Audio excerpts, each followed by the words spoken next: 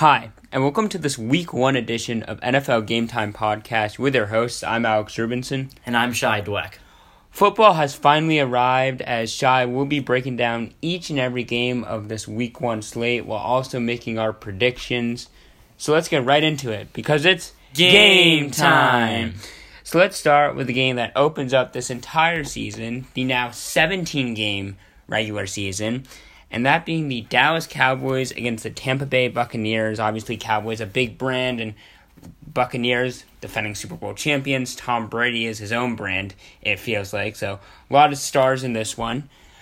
And, I do like what Dallas did in the offseason regarding their defense. I think this defense should be healthier. I thought Kelvin Joseph was a decent, solid cornerback in the second round. I expect Trayvon Diggs to take the next step. And obviously, I think Michael Parsons can be a true playmaker from the linebacking position. But when you look at this Tampa team, and they don't have any holes. I mean, I think you can nitpick and say some of their corners can get too aggressive, and I think we could see that tonight against a very talented offense in the Dallas Cowboys.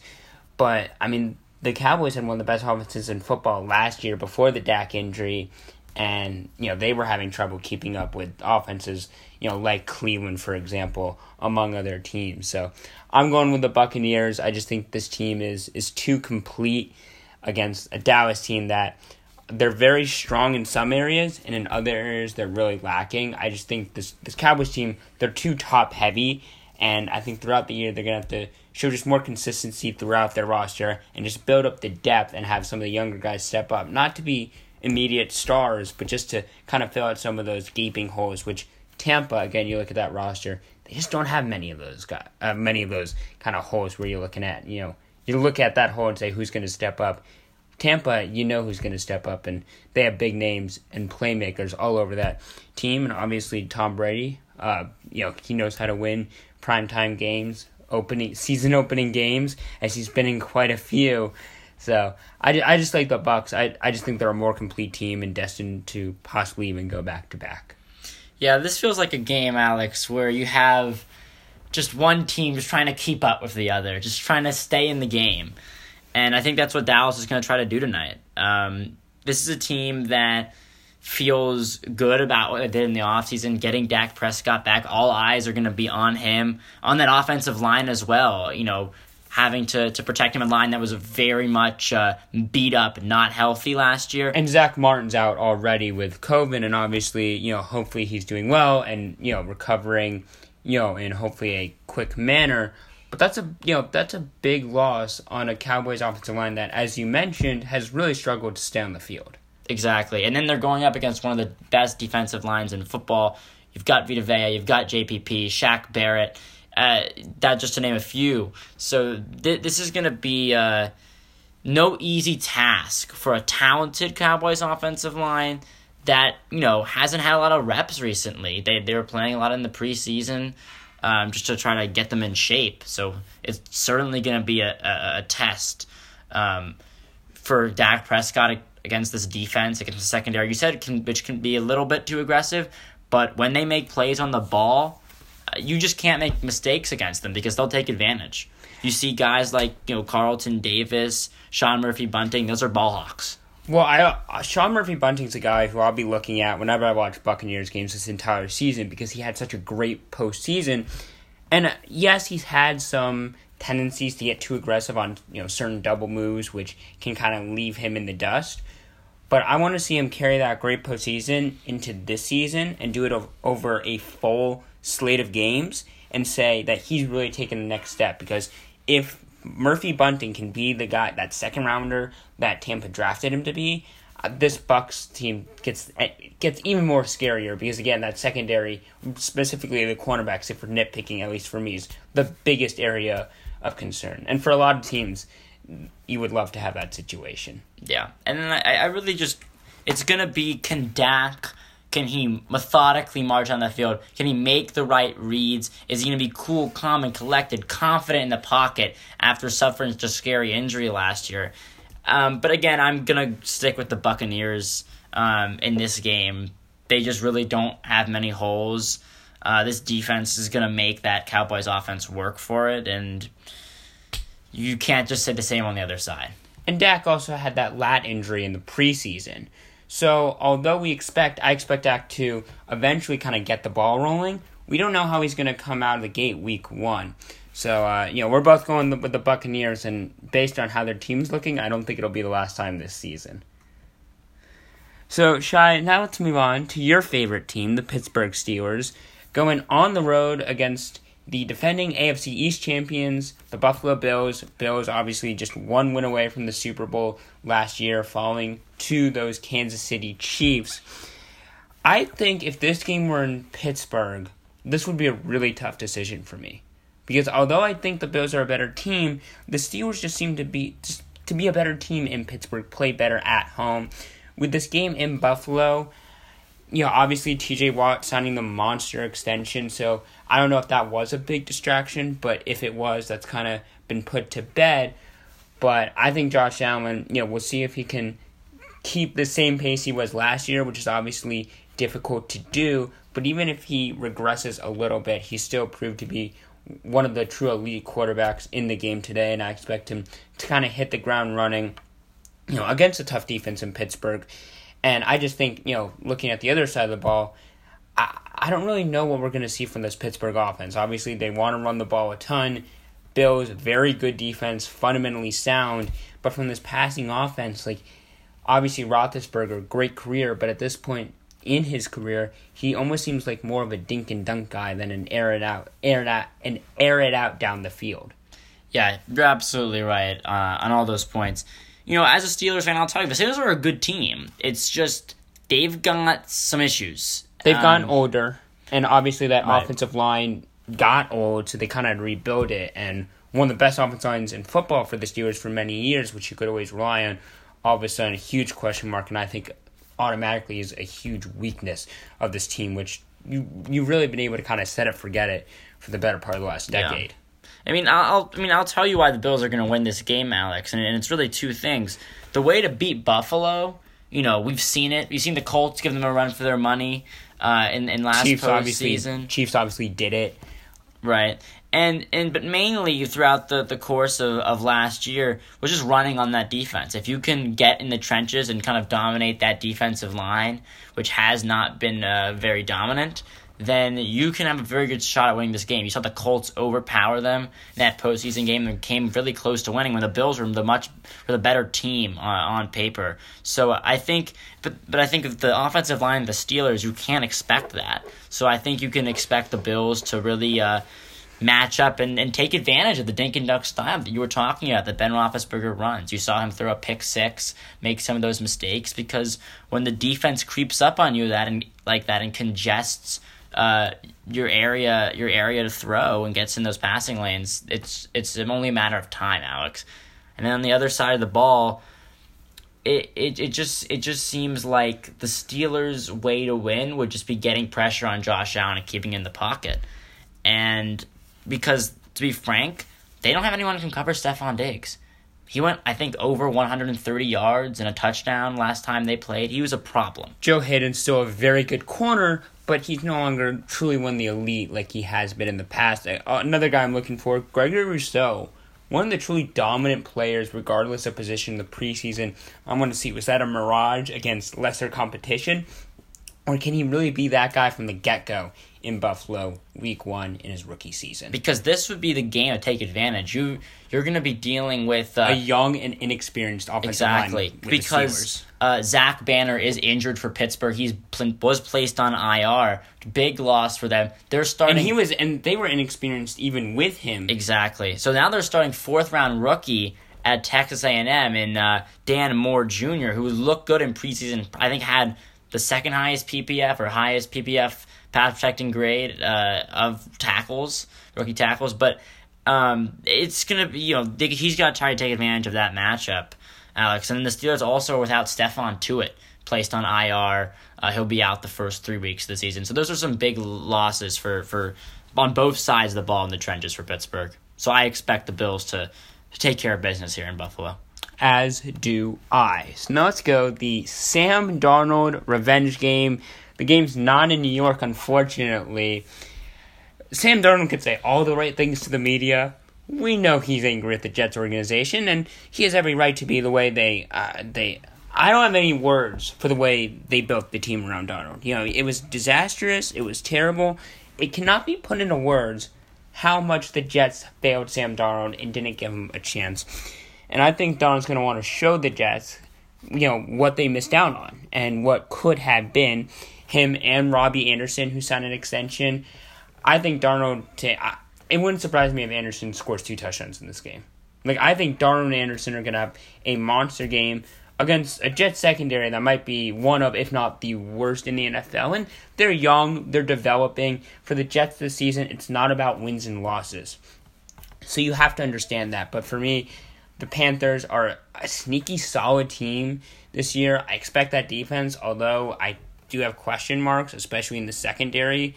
I think this defense should be much improved. And again, the Jets, I expect to have a pretty early pick again next year. So I expect Sam Darnold revenge game. Darnold, I think, will be smiling after this one. Yeah, I think for me, Sam Darnold, we already know, is going to come out here and try to be, confident and try to, sling the ball, make some plays. But she should. I think he has every capability of doing that and showing New York what the Jets, what they missed out on. The interesting thing for me would be, how do the Jets say to Zach Wilson in this game, this is not going to be you? On the other side of the field, that's not going to... The situation that he was placed in, not going to happen. Because we have Elijah Vera Tucker. We have Mekhi Becton. And they drafted Elijah Moore. They signed Corey Davis. What Joe Douglas has done, and we can't really blame Joe Douglas because most of for the Sam Darnold fiasco, because that was mainly not him. You look at this Jets team, it's not a great team, specifically talking about the offense. It's not a great offense, but for me, it's a much improved offense that, at least for a rookie, gives Zach Wilson a chance with the Jets to add even more and use more resources toward helping Zach Wilson succeed in his second and third year. The Jets never gave Darnold a chance from the get-go. Again, it's not a perfect situation, but I think Wilson, has obviously incredible talent and now has at least some of the pieces around him to at least establish a strong foundation in year one. Yeah, and I think we will see Zach Wilson make some plays if he's given the time. If this Jets offensive line can go up against a Panthers front seven, which is looking quite good, highlighted by Brian Burns and Derek Brown, Yetur Gross-Matos. So they've got playmakers there. Again, I'm gonna take the Carolina Panthers because they're just more well-rounded, but it should be an interesting matchup on both sides to kind of see that Sam Darnold revenge game, as you put it. Now we go to the Jaguars and the Texans. As I guess, thank goodness that Trevor Lawrence is in the game, the number 1 overall pick, because I feel like if he wasn't, this game might get historically bad ratings. The Texans, who knows what they're doing. And the Jaguars are, building, but obviously still a long ways away, in my mind, before they really become a force in their own division, let alone in the AFC. With that being said, I will take the Jaguars to start 1-0. They would be 1-0 for the second consecutive year. And I just think, I am excited to see Lawrence. He seems like a guy who can step in right away. We're talking about what the Jets have done with Zach Wilson. Although this offensive line isn't great, they do have Cam Robinson. And you look at the receivers, DJ Chark, Laviska Shenault, Marvin Jones. The Jaguars do have some receivers around Lawrence that can help Lawrence kind of guide him through possibly some early season growing pains. So I like the Jaguars in this game. Maybe the Jaguars, you could say, are a better team, but in my mind, they're just not as bad of a team as the Houston Texans. You've got it pinned. The Jaguars' offense, I think, is actually not. I think too you can be shabby. solid this year. I think it has promise. And again, just like the Jets, I don't think the season is based on wins and losses. Exactly. And you just look at the Texans. There's really nothing to like. I like the Bradley Roby trade for them. I thought they got some. I thought they got some decent picks. Right, but now they're even weaker at corner in their secondary, which was already atrocious. But, at this point in their development, the team trying to go for the rebuild makes sense. But yeah, who's there to develop? Yeah. Davis Mills? Exactly. At least with the Jets and Jaguars, you're developing a young nucleus. Texans don't even have a young nucleus to develop. Yeah, this is about just kind of putting this season in the past. We talked about this, Alex. I don't want to spend too much time on it, but yeah, the Jaguars are going to win this game. They're just, as you put it, not as bad of a team. So now let's go to a game we were talking obviously pre-show kind of about some tough games to pick, and a game that you really were hung up on is this one, as the Arizona Cardinals are traveling to Tennessee to face the Tennessee Titans. You were kind of having trouble with this one, but obviously you did come to conclusion, so I'll let you go first. Who you got in this one? Yeah, I have Tennessee, and for me, this was coming down to which defense is gonna perform better.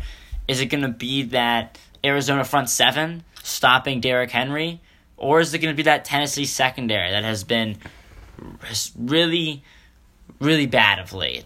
I like Caleb Farley, but he's a rookie coming off major back surgery.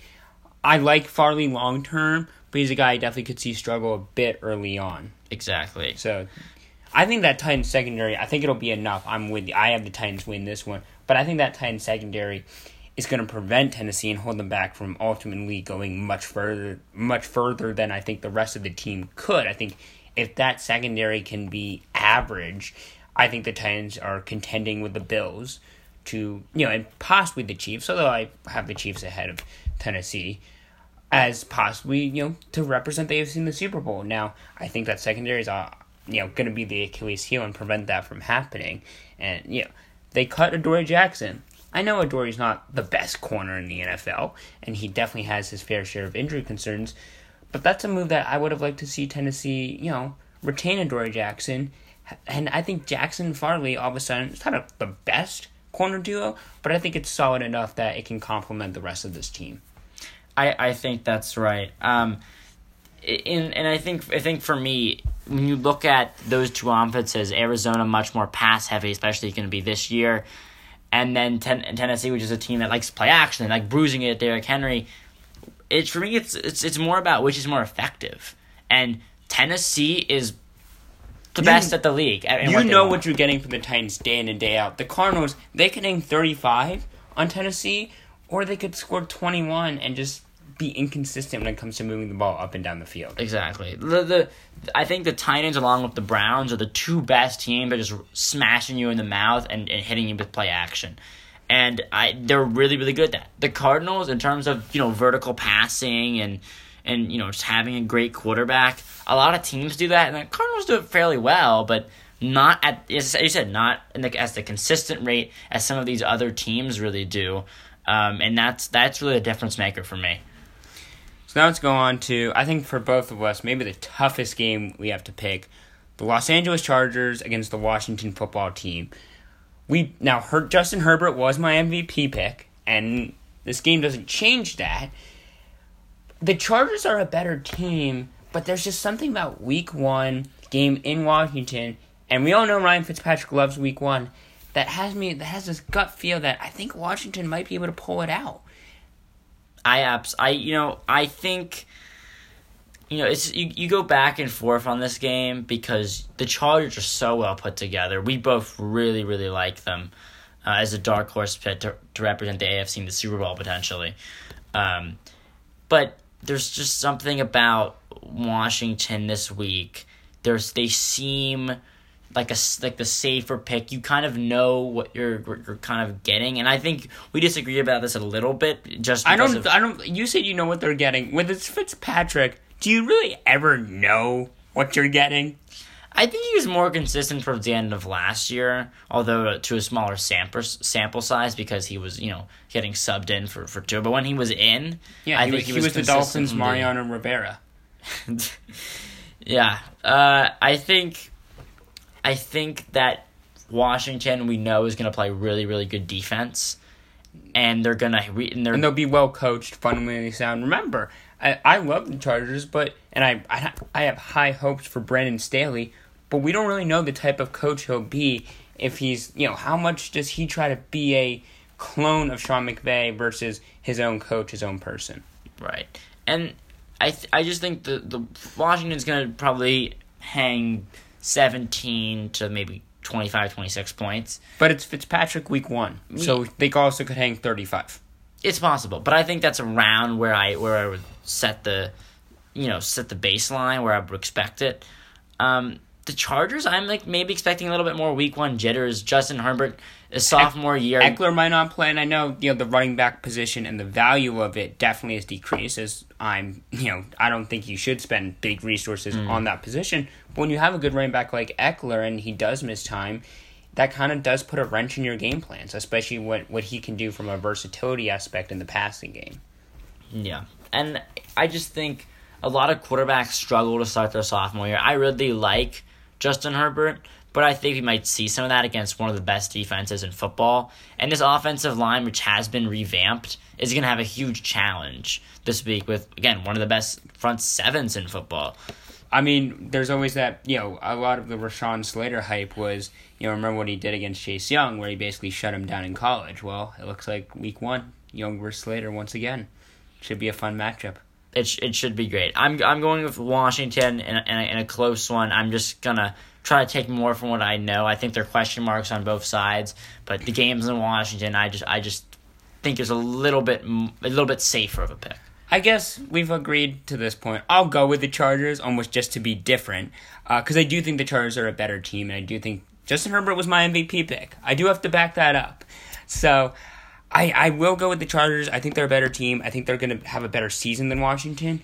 But at the same time, I do have this weird gut feeling that Washington's going to give them a run for their money and possibly even pull it out on their home turf as well.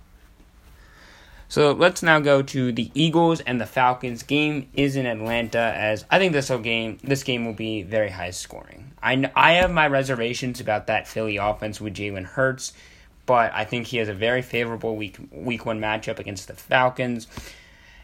The Falcons defense has, I feel like, been a thorn in their side for the better part of the last decade. They've always had a great offense led by Matt Ryan. They trade Julio Jones, but they add Kyle Pitts. Seems like, Calvin Ridley's ready to take that next step to be a possibly true wide receiver 1. I'm going with Atlanta. Mainly, it's in Atlanta, and also, I have reservations about that Eagles offense. Although I think they'll have a really nice day against that Falcons suspect defense. It's not like the Eagles defense is any better, and it's very suspect in their own right. And at the end of the day, I just trust Matt Ryan more than I do Jalen Hurts. I don't think anyone would disagree with that. I think that's extremely fair. The Eagles, let's face it, they're not a great team. They're rebuilding. This year, they have potentially 3 first-round picks next year. They have the ammo to make a big splash next year. They're rebuilding. And it's all about what do they have in Jalen Hurts. They want to know, with all that draft capital next year, is Jalen Hurts the guy, or are we going to have to draft a quarterback for next year? And I don't think, for Philly, obviously you want him to be the guy, but it's not the worst thing in the world if they realize he isn't, because you'd rather him almost be either really good or bad, because then you have a decision on Hurts. Then if he's mediocre, it's almost left Philly in this, balance and kind of stuck in the middle in no man's land, and what should they do at the quarterback position? I think that's right. I think Hurts will have a chance to really prove himself as a pocket passer this week. Again, you said it's a really good matchup against a really horrific Falcons defense.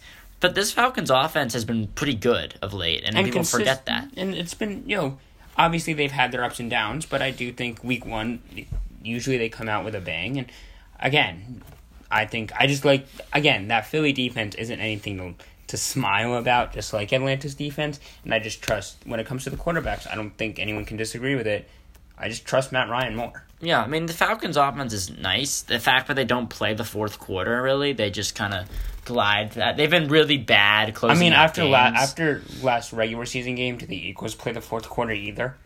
That's very true. No, I think they'll be up by a good amount, because the Eagles' secondary is so bad too that it won't matter. But maybe they'll bring in Nate Sudfeld. Yeah, they'll call him back to get in the game. We're both going with the Falcons here. Let's move on now to Minnesota, traveling to take on the Cincinnati Bengals, Alex. Yeah, I like the Vikings here. I just think offensively, I think this Bengals defense is dreadful. They didn't really do anything in the offseason, in my mind, to really upgrade it. I know they signed Trey Hendrickson, but then they also lost Carl Lawson. That's in my mind not a net gain. If anything, it's a net loss. I think Lawson has been a more consistent player than Hendrickson over both of their tenures. So the Cincinnati defense in my mind didn't improve. And I think with the Bengals, I do expect Joe Burrow to have a really nice year, but he's coming off a torn ACL. I don't think we can forget that. So you were saying how there might be some jitters with Justin Herbert. I expect jitters with Joe Burrow coming off that significant knee injury. Jamar Chase has really... I don't think the drops are going to be an issue regarding his long-term future in the NFL, but week 1, could he have some jitters with all the talk about his drops? Could he be starting to maybe press even more? I just have a lot of questions, short-term about this Bengals offense. Long-term, I expect them to pick up the pace. But again, week 1, I'm not really sure what we're going to get in this Bengals offense, and this Bengals defense is just dreadful. Yeah, I think Cincinnati's a hostile environment. But I do have a question. When should Joe Burrow book his stay at the hospital? Hopefully, I'd say probably around week 9. Week 9? Okay. That's probably a good time. I mean, that offensive line, and Jackson Carman lost the starting job, and that Bengals offensive line, I don't have any words for it.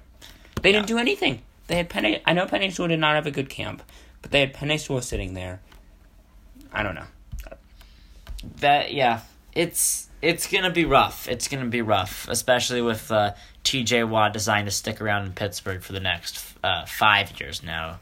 And Cleveland, obviously, with Myles Garrett, and now Jadeveon Clowney there. And obviously, the Ravens know how to get after the quarterback as well. Yeah. So I'm going to go with the Vikings as well. They're just a better put together team.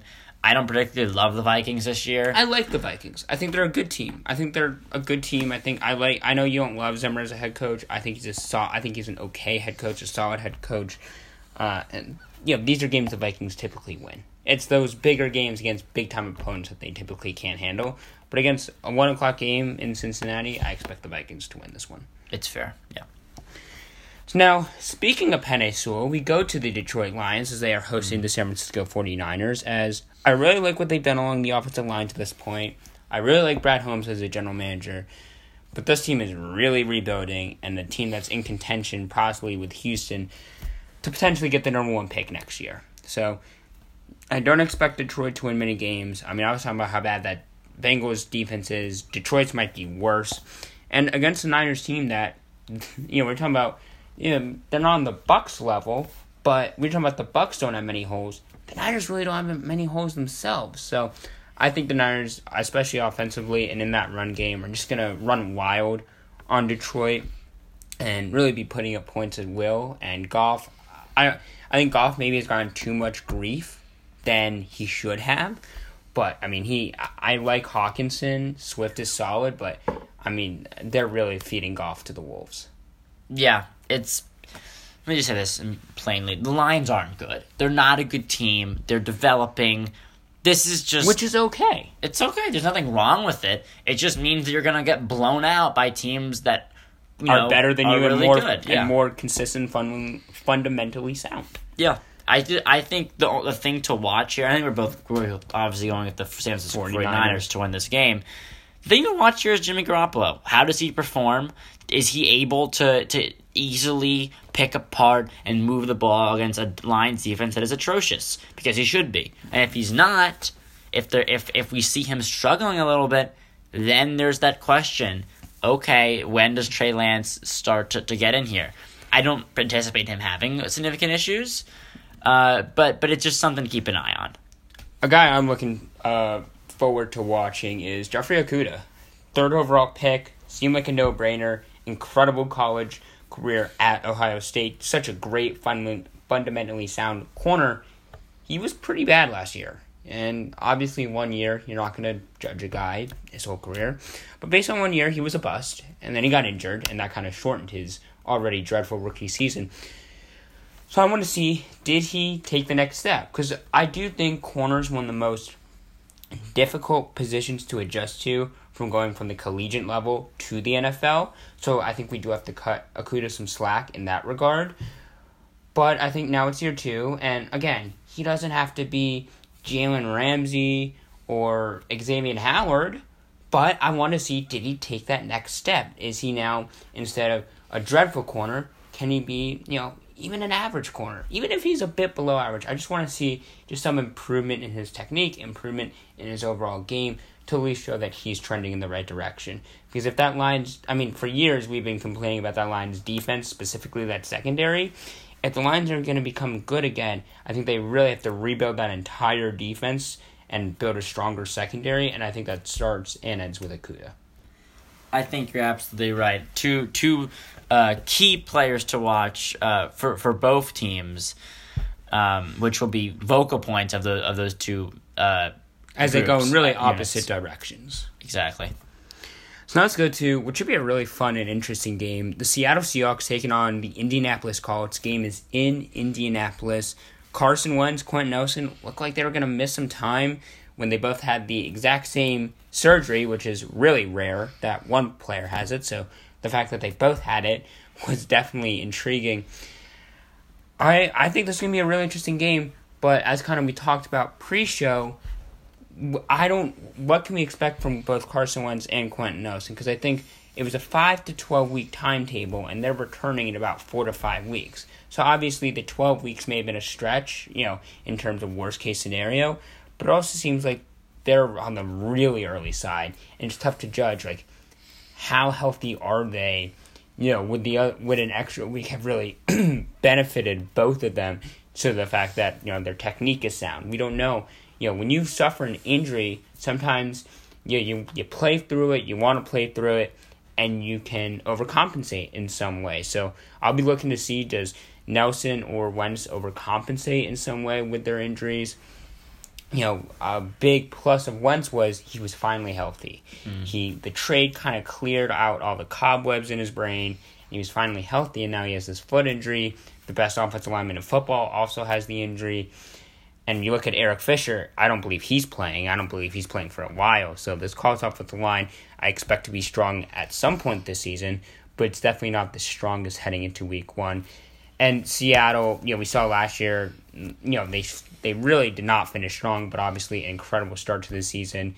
I think Russ is going to cook all over. I really do like this Colts defense, but I think with Tyler Lockett and DK Metcalf, Chris Carson, although I could see the Colts really stuffing Carson up, I really like Russell Wilson as really one of the true elite quarterbacks in our game, and I expect him to have another strong season to add to his resume.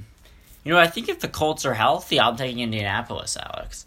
I just think their defense is better, and I think they can run all over the Seattle Seahawks. Their defense is better. I think they can run on Seattle. I think Seattle's defense... I think they can run on... when that offensive line is healthy, they can, in my mind, run on almost anyone. I think that's very fair, especially against the Seattle defense, which has struggled recently. They're definitely not known for that defensive line. Exactly. So for me, it just comes down to the fact that, I think Carson Wentz is going to have a solid year. I really do. But if you think about the body of work that he put up his last season and the injury that he's coming off of, you can't expect him to go out with an overwhelming shade of confidence and an overwhelming shade of just being 100% and just, being super accurate with the ball. You're probably going to notice, some things different about him in his process, maybe favoring a leg or in his throwing motion, something about his footwork perhaps. And I think that can really weigh out. And you think about I'll say this, sorry to interrupt, but footwork, you were mentioning footwork. His footwork has really deteriorated over the last few years. It was fine. It wasn't great, but it was fine when he was really the MVP frontrunner before tearing his ACL. What's really hurt him, and I wonder if it's because he tore the ACL, is his footwork has been really bad and terrible the last few years, which is a big reason why he's been struggling so much and has led to all the inaccuracy issues that he's had really since having that incredible breakthrough year.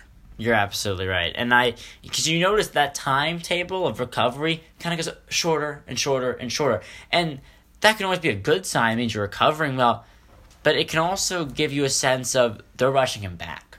They don't like what they have in Jacob Eason and was it Sam Ellinger? Well, I think Ellinger's on IR, so Ellinger's on IR. They wouldn't be able to go to Ellinger even if they wanted. Right. So I mean, it kind of felt like Indianapolis was trying to rush those two guys, him and Quentin Nelson, back.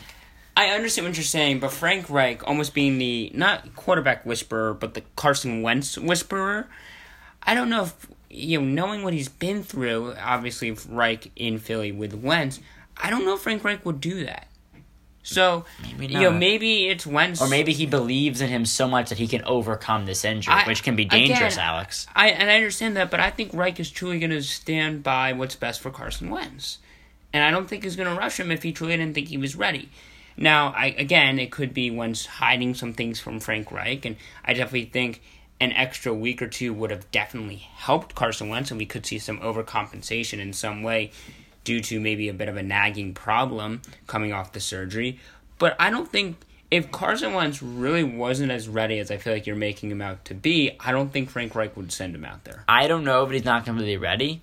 I just think it's going to be something to watch, potentially, and I do expect maybe to have some confidence issue. It's possible. I think he won't have confidence issues until he makes his first mistake. And then I think that when he makes his first mistake, because even Mahomes throws an interception. So even the best make mistakes.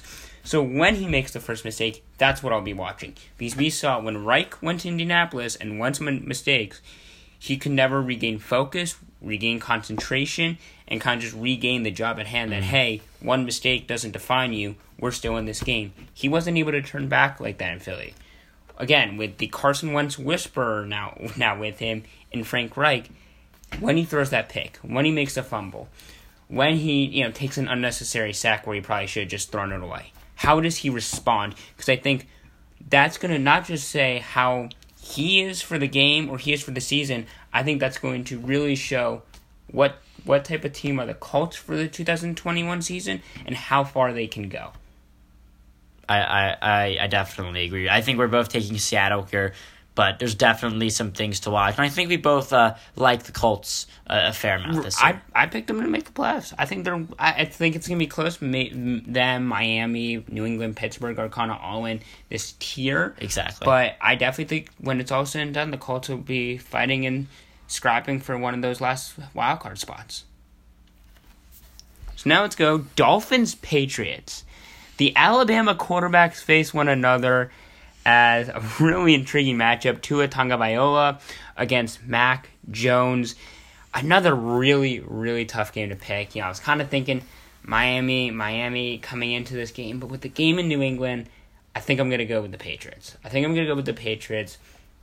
Mainly because although we don't really know what to expect in Mac Jones, I think Josh McDaniels and Bill Belichick are going to devise a smart game plan to kind of move the ball down the field, run the ball, take time off the clock, and have kind of these long drives where we don't have to score 24-plus points. We can put up 17, and with our defense, even without Stephon Gilmore, which is a big loss, but even without Stephon Gilmore, 17 to 20 points will be enough because we have a strong defense, and we're going to have these long drives that keep Miami's offense off the field. Yeah, for me, this is kind of about edging with what I know and edging with what I think is a strong defense in Miami.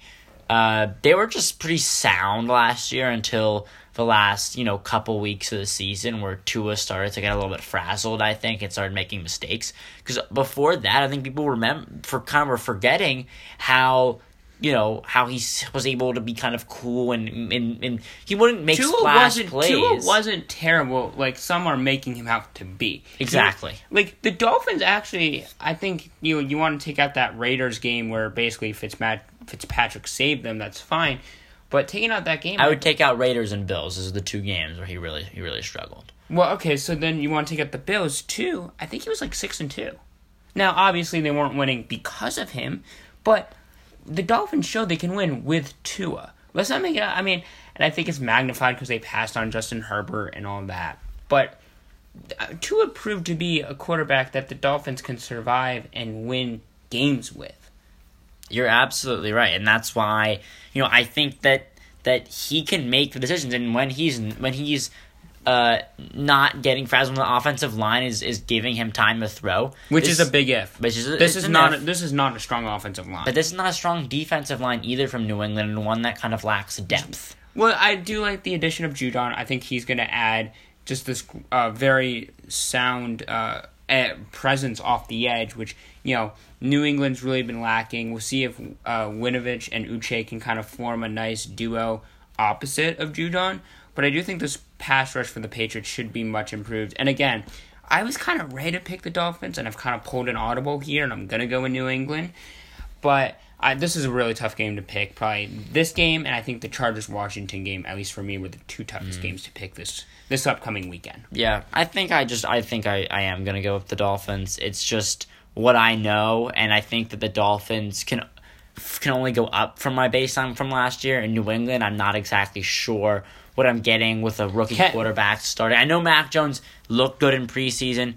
He's pretty he was very NFL ready coming out of Alabama, but I just think I'm gonna go with what I know, what I think is a little bit of the stronger defense, and just give Miami the edge. You said that it can only go up for Miami. Why? That defense was great last year. I think Tua can go up.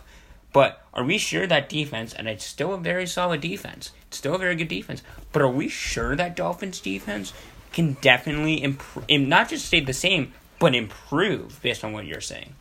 Well, I think you add a guy like Jalen Phillips, who a lot of the guys are forgetting about. I do really like in the Phillips draft to improve, a defensive line which was getting pressure with Emmanuel Ogbah and I believe Christian Wilkins. However, and then you add Phillips on the other edge, you're forming a young, solid defensive line. So I think you can expect maybe a little bit of regression, or about the same, maybe a little bit of improvement. I don't think the margin of error is going to be enough to outweigh how much I think the Dolphins are going to improve offensively this year. That's fair. So that's my argument. And Will Fuller's not playing this week either. But he'll be back week 2, Jalen Waddle, and obviously I still really like Devontae Parker, and I think Parker can take a really nice step this year with other pieces around him. And I like the Dolphins coming into this year. I just think, I don't know, you were acting more of if it's a foregone conclusion that this team can't go anywhere but up. And, I mean, look, it's tough to top 10-6 in a pretty solid division, outside the Jets at least. So, now let's continue going through the afternoon games. The Chiefs taking on, hosting the Cleveland Browns, two teams that possibly this could be, but it's both a rematch of last year's postseason, but it also could be a preview of possibly next year's postseason. I like the Chiefs in this game. You're higher on the Browns than I am. I still think the Browns are just a really good all-around team, and I still have the Browns making the playoffs, but I don't see Patrick Mahomes losing week 1, and I just think Mahomes is going to, he's seen all the film of him getting, thrown around like a rag doll in the Super Bowl. I think he's going to come out with a bit of an edge. He wants to prove, hey, I'm still here. Look at my new revamped offensive line. I mean, what the Chiefs did with their offensive line in one offseason is truly remarkable, and my hat goes out to Brett Veach just for that. But I like the Chiefs. I think their biggest weakness was the offensive line, and they addressed it and then some. I think you're absolutely right. I just don't think the Browns can necessarily score in bunches the same way the Chiefs can. They're going to have to control the clock, and that might be it's up to the coin toss. But exactly, who gets the ball first? One slip on Cleveland's side, and then you're kind of playing catch up. You're playing catch up, and this Browns offense is not designed to do that. Exactly, they're designed to control the pace of the game. I think we're definitely on the same page here. The difference between us is I have a little bit more faith than you do that this Browns defense. I think this can be a good competitive... can do something to slow down that Chiefs offense, which is elite. I just don't think it'll be enough where we're really changing the way we think about this game, because I'm going to take the Chiefs as well. And my opinion, and I don't think any of our opinions, unless the Browns lose 50-0, our opinions on the Browns aren't going to change after this game. We both still like the Browns. We both still think the Browns are a playoff team. You have them winning the division. I just think the Chiefs are we're talking about a really good AFC team against, in my mind, at least coming into the year, the best AFC team. So now let's go. Packers Saints, that a couple years ago, this would be I would have loved this game, and a great game. But I think It'll still be an interesting game with Jameis Winston at the helm at quarterback for the New Orleans Saints. But I think Aaron Rodgers, he's coming out with an edge. We all know what happened in the offseason. I don't know how much he's going to play for the team or the front office, but he wants to prove to everyone that, I am that good. And any team that wants to trade for me, this is what I can do, and I can still do it at a high level. So I think Rodgers, just because of that edge that he brings with himself, I think he's going to bring that this year, and I think he's going to have another monster year in Green Bay. And again, the Saints team, I think the Saints are a good, fundamentally sound team, but you've been talking about you go with what you know. What do we know about Jameis Winston? He throws a lot of yards, a lot of touchdowns, and a lot of interceptions. And I just think that inconsistency against a very good team with the Packers, who don't have, the best defense in the NFL, but led by an all-pro corner, and Jair Alexander, have a very good defense. And this Packers team, I just think, we were talking about the Chiefs are the best team in the AFC. I think the Bucs are the best team in the NFC, but I definitely think the Packers could potentially give them a run for their money. Yeah, I'm higher on Jameis Winston. I think you are. I really do like Winston, and I definitely thought he should have won the job over Taysom Hill. I like Winston. I just think when you're going up against a better team like the Packers, I don't trust him. Yeah, I think he's going to have a great year. The thing is, keep in mind, this game's also not in New Orleans; it's in Jacksonville. Right. But for me, it's kind of just it's more like the Saints are going to be a team that's going to be solid to good, and the Packers are a Super Bowl contender. The Saints might be a playoff team. It would not surprise me if the Saints, even without Drew Brees now in retirement, are a playoff team. The Packers, though, I could see them going 14-3. Right. That's just the difference. It's really the quarterback. Just Jameis Winston could have a really good year.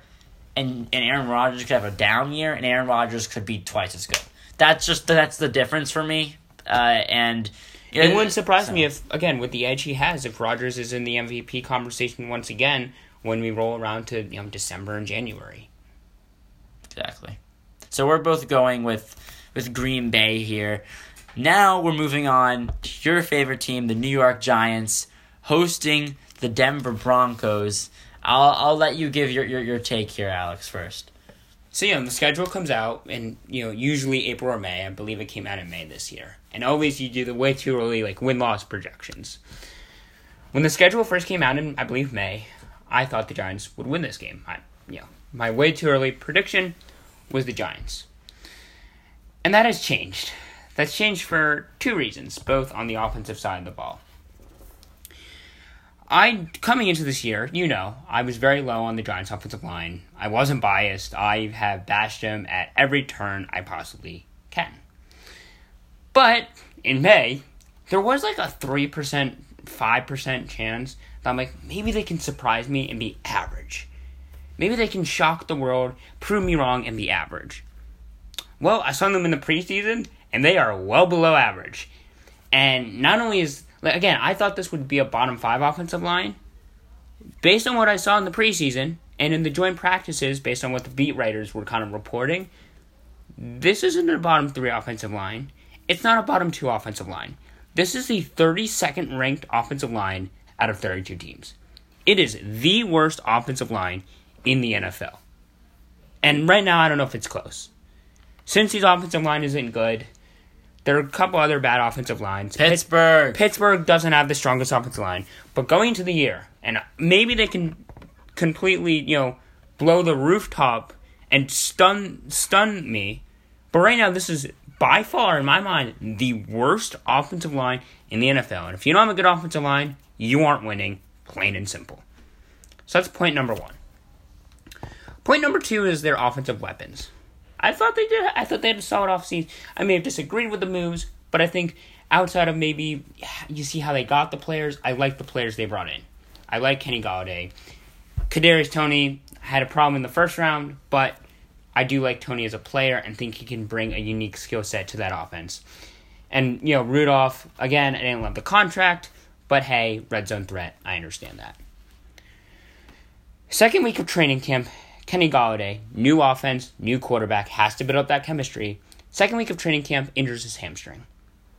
he hasn't practiced almost the entire training camp since then. Very limited the last week, but that's it.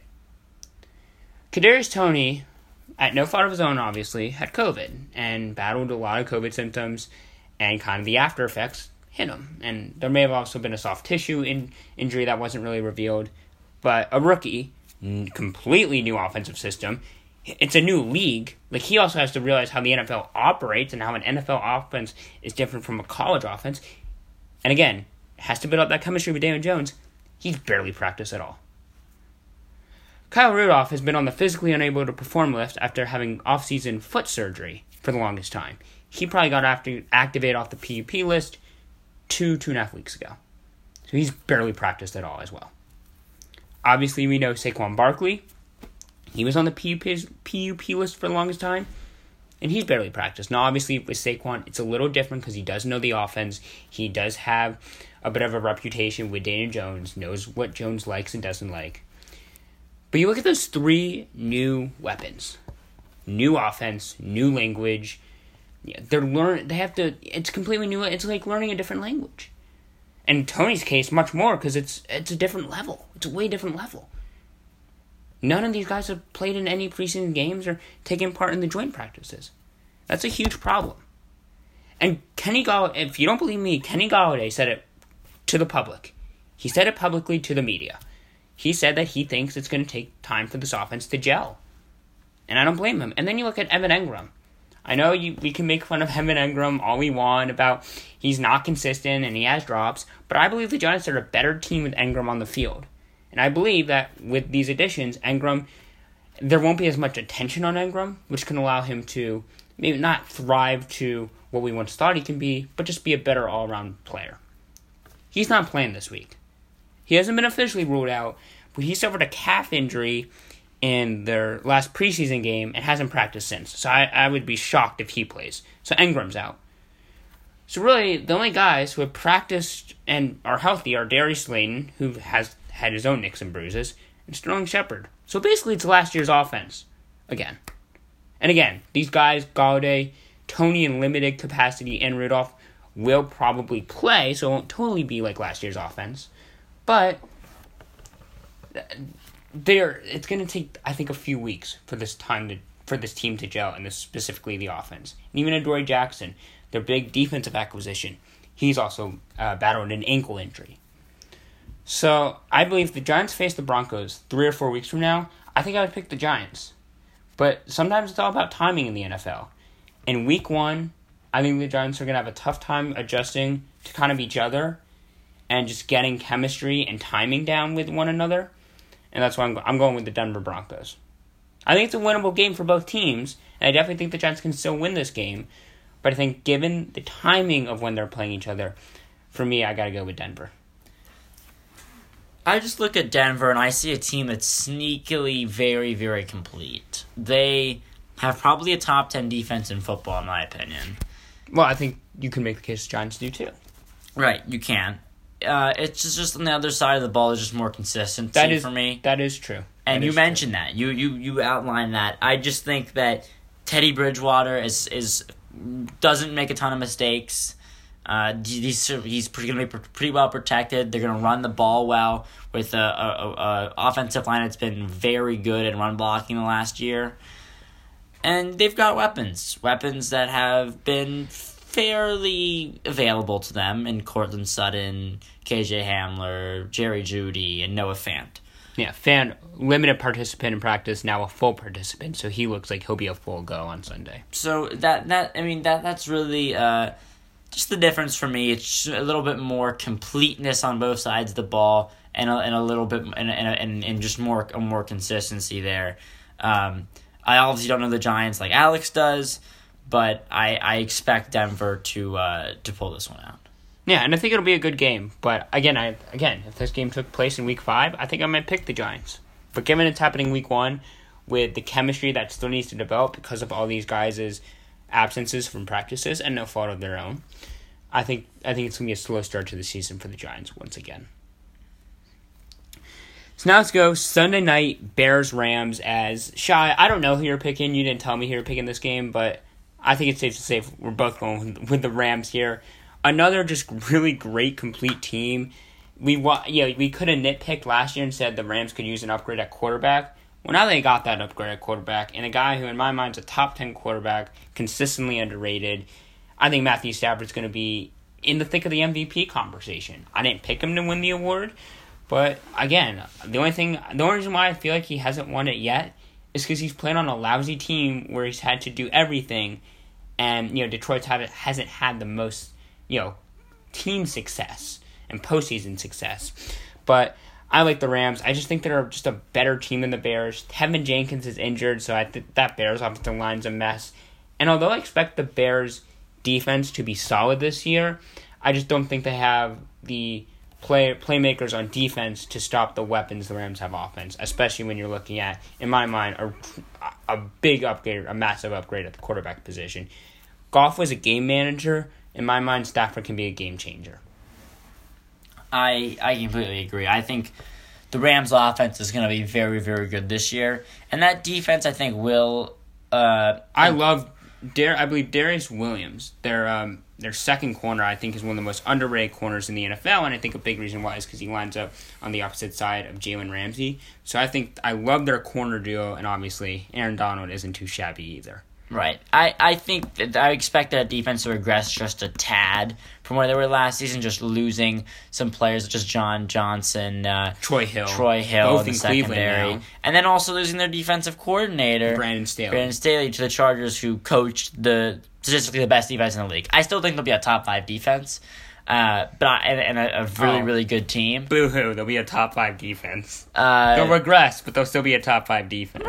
Every bit matters. But yes, they should. I think that offense will be more explosive though too, so that could also make up for the limited, maybe bit of regression on the defensive side of the ball. I expect them to make quick work of the Rams on Sunday night. Bears. The Rams to make quick work of the Bears on Sunday night. And I think the clock is ticking just to see how long till Justin Fields plays. And I think Bears fans almost want their team to get blown out just so they can see Justin Fields quicker. I'd want to. So now let's go. Final game, Ravens and their however many running backs that are still healthy against the Las Vegas Raiders. Even with the Ravens' top 3 running backs all going down with season-ending significant leg injuries, I still think the Ravens are just a better team. I like Derek Carr, but the Ravens, even with the loss of Marcus Peters to his own ACL tear, I think the Ravens are just a better defense. Raiders' defense, I think, is really going to struggle. And look, although the Ravens might not have the best running backs, Lamar Jackson, we know, can keep it and take it 60, whenever, at any point in the game. Ravens definitely have injuries, especially also to their receiving core. Rashad Bateman's on IR. Watkins, I think he's playing, but I know he's dealt with some issues as of late too. So Ravens definitely dealing with their fair share of injuries, but this Raiders team I just think they're a mediocre team. You look at the team and you kind of just say, meh. I agree. The Raiders defense is bad, and the Raiders offense is decent. It's solid. Carr. But also remember, they completely revamped their offensive line, which was a strength for them last year. I expect that offensive line to regress a lot this year. Yeah, I think that's very fair. The Ravens, especially the injury also to Marcus Peters recently, is big. This defense should still be very solid. And offensively, they're still going to challenge the best of teams. The only where you see the Ravens really struggle is against teams that are elite, above 500. I think that's where the Marcus Peters ACL tear is really going to hurt them and affect them. Exactly. But I just believe they're pound for pound just a way better team than the Raiders. So against a meh team, I don't think it hurts them as much. But again, if they have to face a team that like the Browns or the Chargers, teams that I think are in their tier, I think that's where we could really see those injuries hurt them and kind of nip them in the bud. You're exactly right, Alex. So we're both going with the Ravens on Monday Night Football to close out Week 1. Week 1. Football is finally here. It's exciting. It's fun. Enjoy it. Cherish it while it's here. It always goes by fast. It always feels like the season, and it never feels like an actual 17 or 18 week season. It feels like almost the 5 weeks leading up to the season are slower than the season itself. Yeah, it's nuts. I'm just so excited to be back recording, back watching football, and looking forward to it. fans in the stands, that'll be fun to see. Just kind of have the crowd get back into it, especially as the Bucs kind of reveal their Super Bowl banner, just the second in their team history. So that'll be fun to watch and fun to see. So that's going to do it for this edition, Week 1 NFL Game Time podcast. We'll see you next time for Week 2.